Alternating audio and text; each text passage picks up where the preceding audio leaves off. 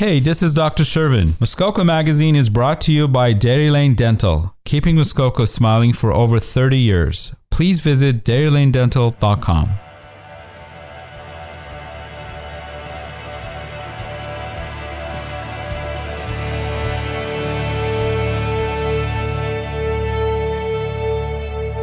Welcome to the show, everyone. It's the Chris O Show on 88.7 The Bay or MuskokaUnlimited.com.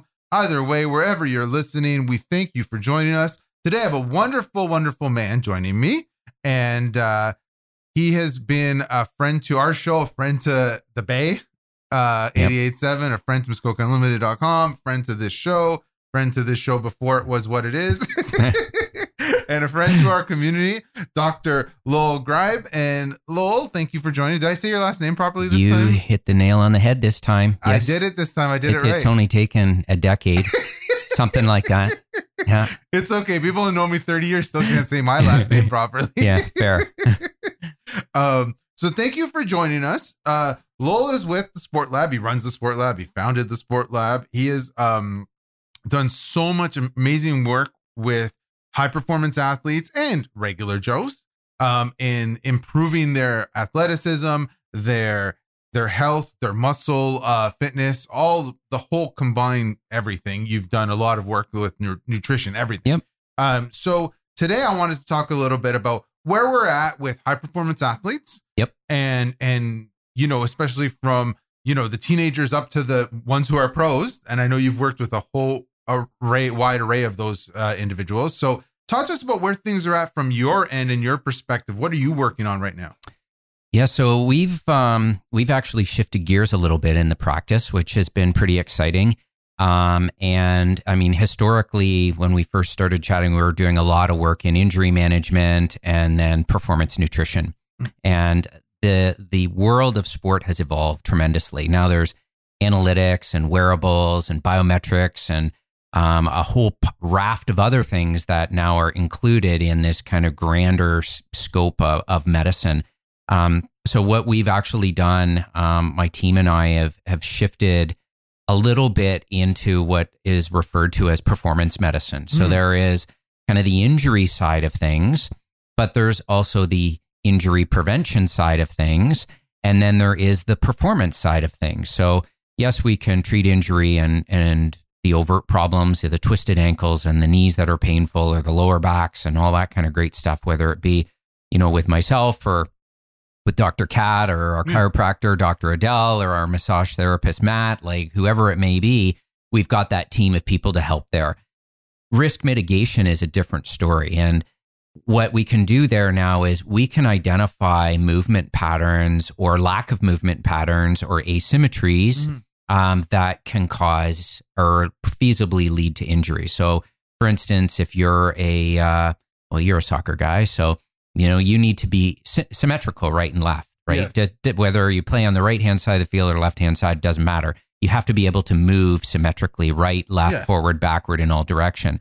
So, through an assessment, what's referred to as a kinematic assessment, now we have the ability to say your movement is restricted in a certain way. Okay. So then it allows us to really hone in and focus our energies to help you mobilize that particular area so that you decrease the risk of injury of that particular area. Gotcha. Right. And then there's the performance end of things. So there's metrics and tools that we can start looking at that can help, you know, address, you know, how fast is somebody, how fast can people change directions? We've got some really cool technologies. You've probably seen these flashing light systems on the internet. Yeah, I've seen those. So we now utilize systems that are measure reaction time and speed of reaction time. So power output, measurement strength, agility. So these are all tools that now can look at the performance of an athlete coupled with that risk mitigation end of things, coupled with the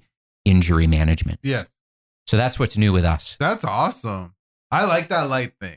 I saw there was a commercial with Layla Ann Fernandez where she's doing that light thing and hitting all the lights and stuff with her hands and stuff. I was like, that's pretty cool. Because we do that with the cones. Yeah. We do the different colored cones. Yep.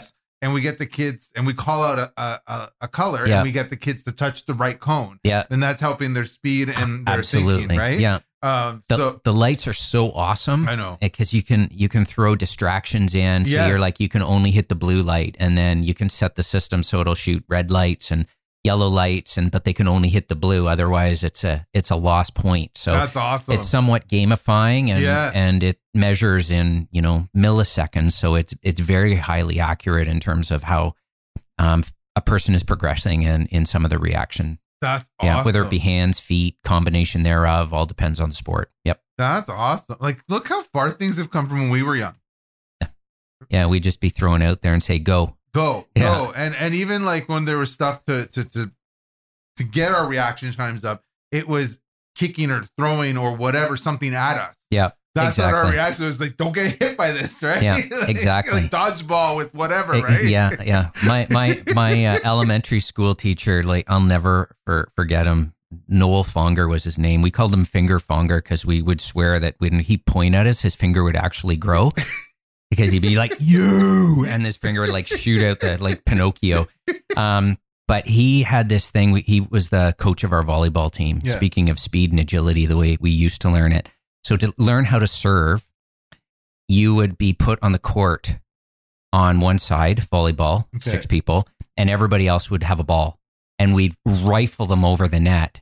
And if you hit the net, you'd be over getting balls shot at you, but you'd have to dodge the balls. Like that's the whole thing, right? That's the way you learn how to move quickly. So, that's the old. I don't think that'd be allowed in the in the education system anymore. Start rifling volleyballs at each other to see how fast you can move and be accurate with your serves. No, exactly. I don't even think they're allowed to play dodgeball anymore.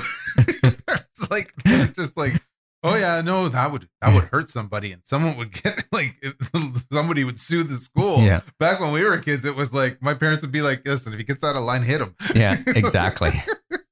Don't mess around. It's okay to hit balls at you. It's okay to go outside and fall on the ice and do whatever you need to do. Yeah. Right? Now, I think that we need a good balance, but we don't need to go back that far. But no, but that's wonderful, and I love that. You guys are staying on the cutting edge. You're always improving. You're always looking at what's new. What can we implement in the way we train our athletes, in the way we, give these plans to our athletes to be their highest performance, right? To meet their highest levels. And I love that that's what you do. Now, is that something that, you do by yourself, or everybody kind of is reading and staying on top of things? How does that work? So it's a combination of, really. So I'm somewhat driven, as you well know. Mm-hmm. So I always like to be kind of on top of what is new from an academic perspective, what's new in the literature, what's new in performance. But I've also been very privileged of working with some very accomplished athletes globally. So I can see what their teams are doing, and then being able to implement some of those things as well. So we can see how the world of sport is evolving really at the top end. Kyle Nelson, for instance, and what they do at the UFCPI helps me get insight as to the advances as it relates to mixed martial arts and some of the technologies and tools that they're using to measure their athletes. Or I've been through my academics and my teaching post-secondary. I get to work with doctors that are, working at an elite level. Mm-hmm. Like I had mentioned off show that one of my students is one of the medical team with York FC. Yeah. So then I can have this conversation back and forth. Or I've got other students that work in high performance tennis. And so we can start assimilating and sharing ideas and then bringing it back. The difference being is that they focus in high performance soccer or high performance tennis. Yes. I get the privilege of working with all athletes at all levels. So, we can bring this back to our community in Huntsville in the Muskoka area and really be able to help those athletes kind of take those baby steps at a young age if they're looking to develop, rather than them, taking that big leap into high performance and then getting bowled over with so much thrown at them. It's like, what is all of this, right? So these little bits of exposures that we can do along the way is pretty awesome too. Yeah. Yeah, I love how you say that. Like, we do baby steps. Like, here's a little bit of this and a little bit of that. Like, because you don't. Now, this is what I was going to ask you. Do you want to? What's like the ideal age? For some of our our young like rep kids in any sport, you know, and I guess our higher performance or more dedicated athletes in any sport. What's the ideal age to start some of this process? So, I mean, when we're looking at the long-term athlete development program, which is across pretty much all sports in the country, all of the national sporting organizations and provincial sporting organizations have these long-term athlete development models. Really where we can start introducing some of this performance piece, kind of the train to compete aspects, is likely around the 13-ish years kind of age of puberty. And these kids are starting to come in. Now, are you going to throw all this metrics at them at the front end? No.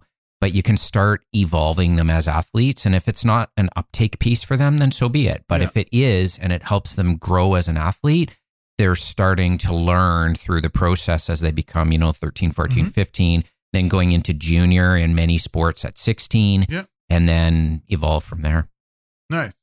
On that note, I have another question for you regarding that. And it's because, obviously everyone knows I'm involved with the soccer club and all the stuff we do, and Lowell is involved with us and all the stuff we do. So I actually have a question about some of the stuff we can do with that for these kids, and something specific parents might be thinking if they're listening, or kids might be thinking if they're listening. I'm starting to force the kids to listen to this show. So we'll be right back. Chris O Show, Lowell from the Sport Lab, talking about high performance athletes and all the good stuff that goes along with it. We'll be right back on 88.7 The Bay or MuskokaUnlimited.com. Either way, thanks for listening. I'm Dr. Shervin from Dairy Lane Dental, and you're listening to Muskoka Magazine.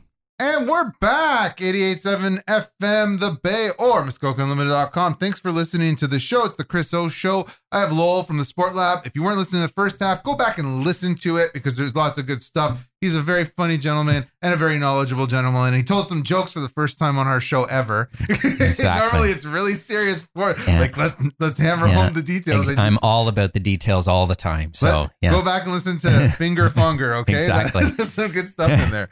Now, Lowell, I wanted to ask you about the process regarding, the metrics and measurements that we're looking at, right? Because we talked a little bit off air about, some kids might just have really good awareness, like good court or field or ice awareness. Like they have that vision, right? Yep. But they need to work on other aspects, right? And this is the type of stuff that will help them do that. So talk a little bit about that kind of angle, because some parents might say, well, my kid has got great vision, but man, their endurance sucks. Like talk a little bit about how some of these measurements can help with that. Absolutely. So first off, kind of stepping way back in the world of performance medicine, there's 3 tiers that we should be thinking about. One is foundational medical screening. So we, as organizations, we need to know and make sure that there's not a kid that has an innate problem that could lead to issues. I mean, we saw this a couple months ago, right, on the Buffalo Bills football field, right? And so we want to make sure that these overt things are screened for fundamentally. The next thing we want to look for is how can we reduce and mitigate injury? And I mean, in soccer, we know that we can get these what are called varus and valgus strains on the knee, which is kind of tipping in or tipping out.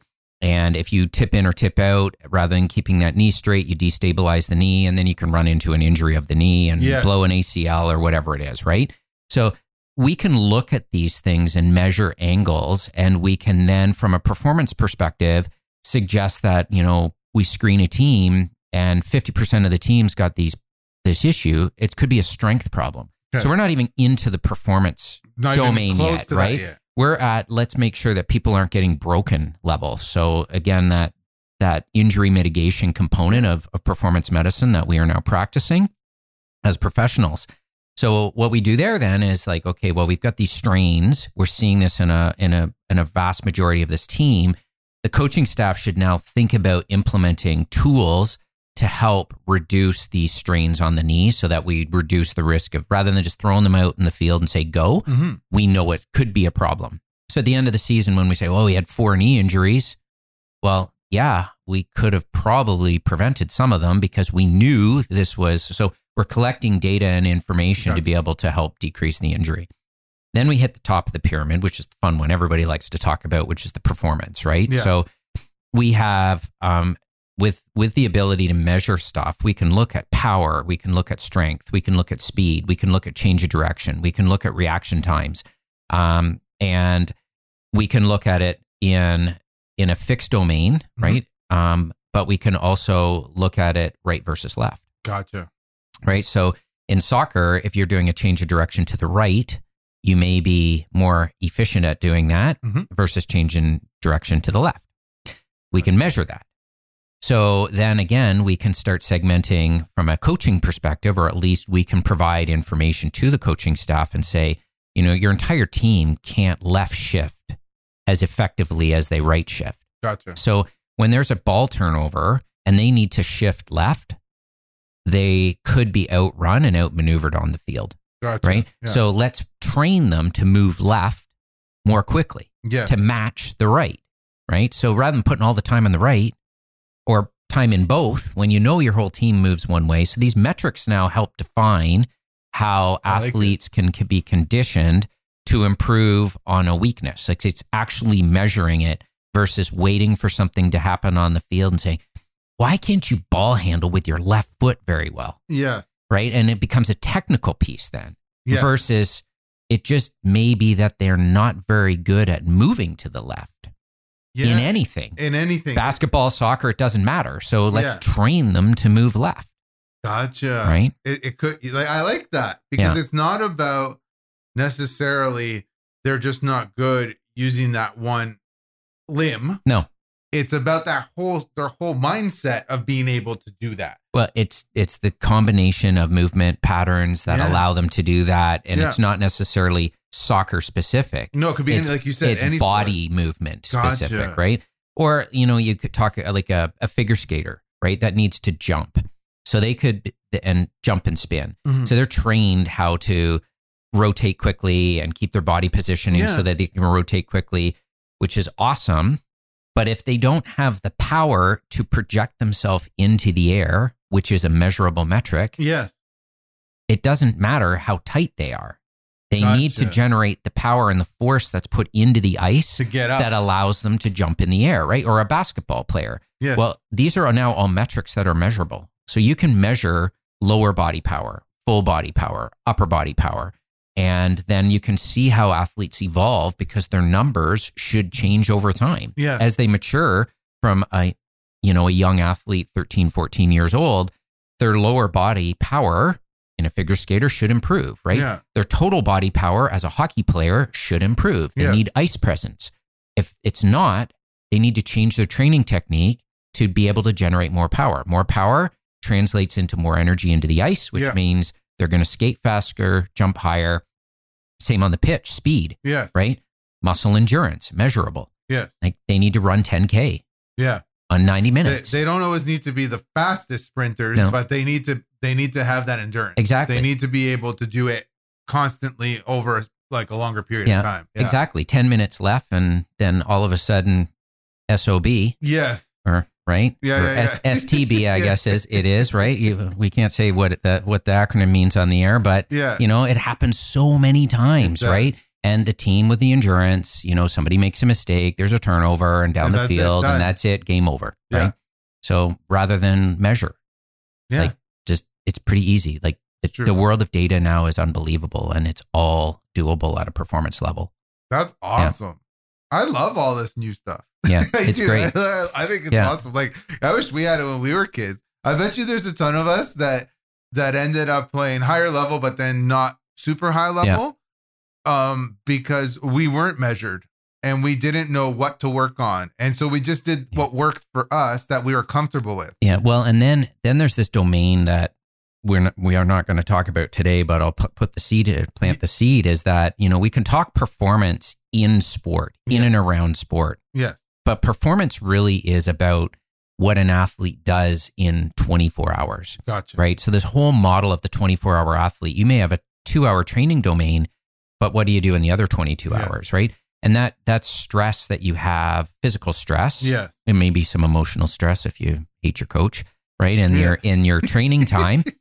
But then there's other stressors over the other 22 hours, which are going to start contributing to your performance in the next day when you show up to, practice or a game.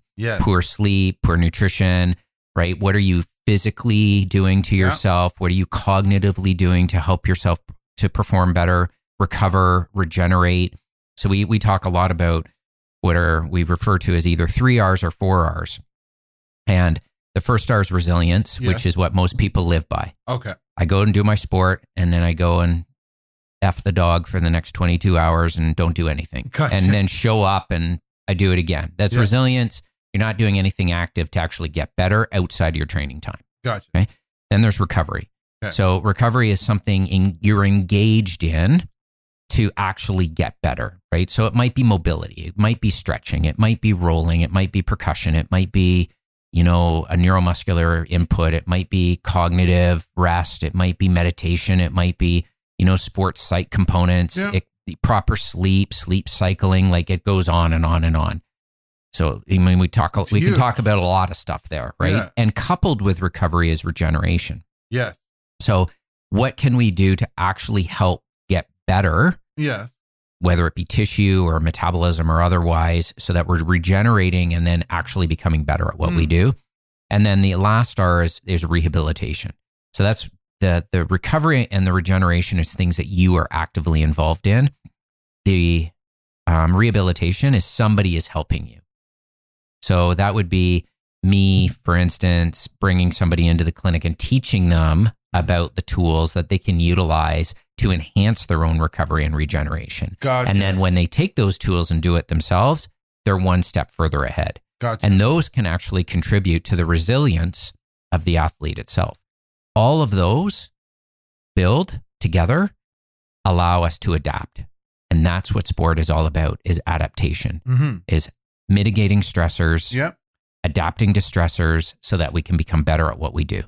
Right. And quite frankly, it's not just sport. No, it's anything. It's anything in life. It's anything. How do we adapt better so that we can become better at what we do? Listen, I'm almost 46 and I finally started taking my health seriously like a few months ago. Like literally a few months ago. Like at 6 a.m. this morning when he woke up. No, legit. So, because I've fluctuated with weight and everything. And that's just because I never took, being healthy seriously. Right. And so I stopped smoking like a long time ago now. It's been on and off for a year. I've been fighting like the actual stopping, but I've stopped now, and for like 6 months at this point. And I just been eating healthier. I've been living healthier. Yep. I've been following certain patterns, like you said, about sleep, making sure I'm getting good sleep. Yep. Making sure the fuel I put in my body is healthy and good. Yep. Making sure that I'm stretching pre and post my soccer playing or any other workouts that I'm doing. Yep. Right. And I'm being more focused on when I know I'm emotionally stressed, when I know I'm getting other stressors from the outside environment. I'm more focused on breathing and meditation. I mean, I'm not a high performance athlete, but I'm just saying in your regular day life, everything that Lowell was telling us can be used. I mean, maybe you're not going to go as far as a high performance athlete, but you can use a lot of these tools. Performance is relative. It's relative to who you are and what you're doing. Exactly. So, the 13-year-old rep kid that wants to play and, win a local league championship or whatever, then that's great. That's a performance goal, right? Yeah. They don't need an Olympic medal around their neck or a world championship to define as, successful in performance. So, and that's kind of in a nutshell, what we try to do is identify where a person's goals are. That is what defines performance in that person's kind of domain. And then we work towards that. And then they reframe. It's like, okay, I've achieved that. I want to get better. Awesome. Let's reset goals, improve your performance and move forward. That's awesome. On that note, we're out of time. But thanks, Lowell, again. You're always a great guest. You're always so informative and educated, and you teach us all a little something new every single time. Hopefully. I try. So any high performance athletes listening, or their parents, or even just regular athletes who want to get better, the Sport Lab, Dr. Lowell, Kat, everybody there. I know there's lots. I don't want to say all their names. It just gets redundant. But just go to the Sport Lab, sportlab.ca. Check them out. They can help you. I know he's helped me with some advice that he doesn't know he's given me over the years. All right. Thanks, everyone, for listening. Have a great day. Bye for now.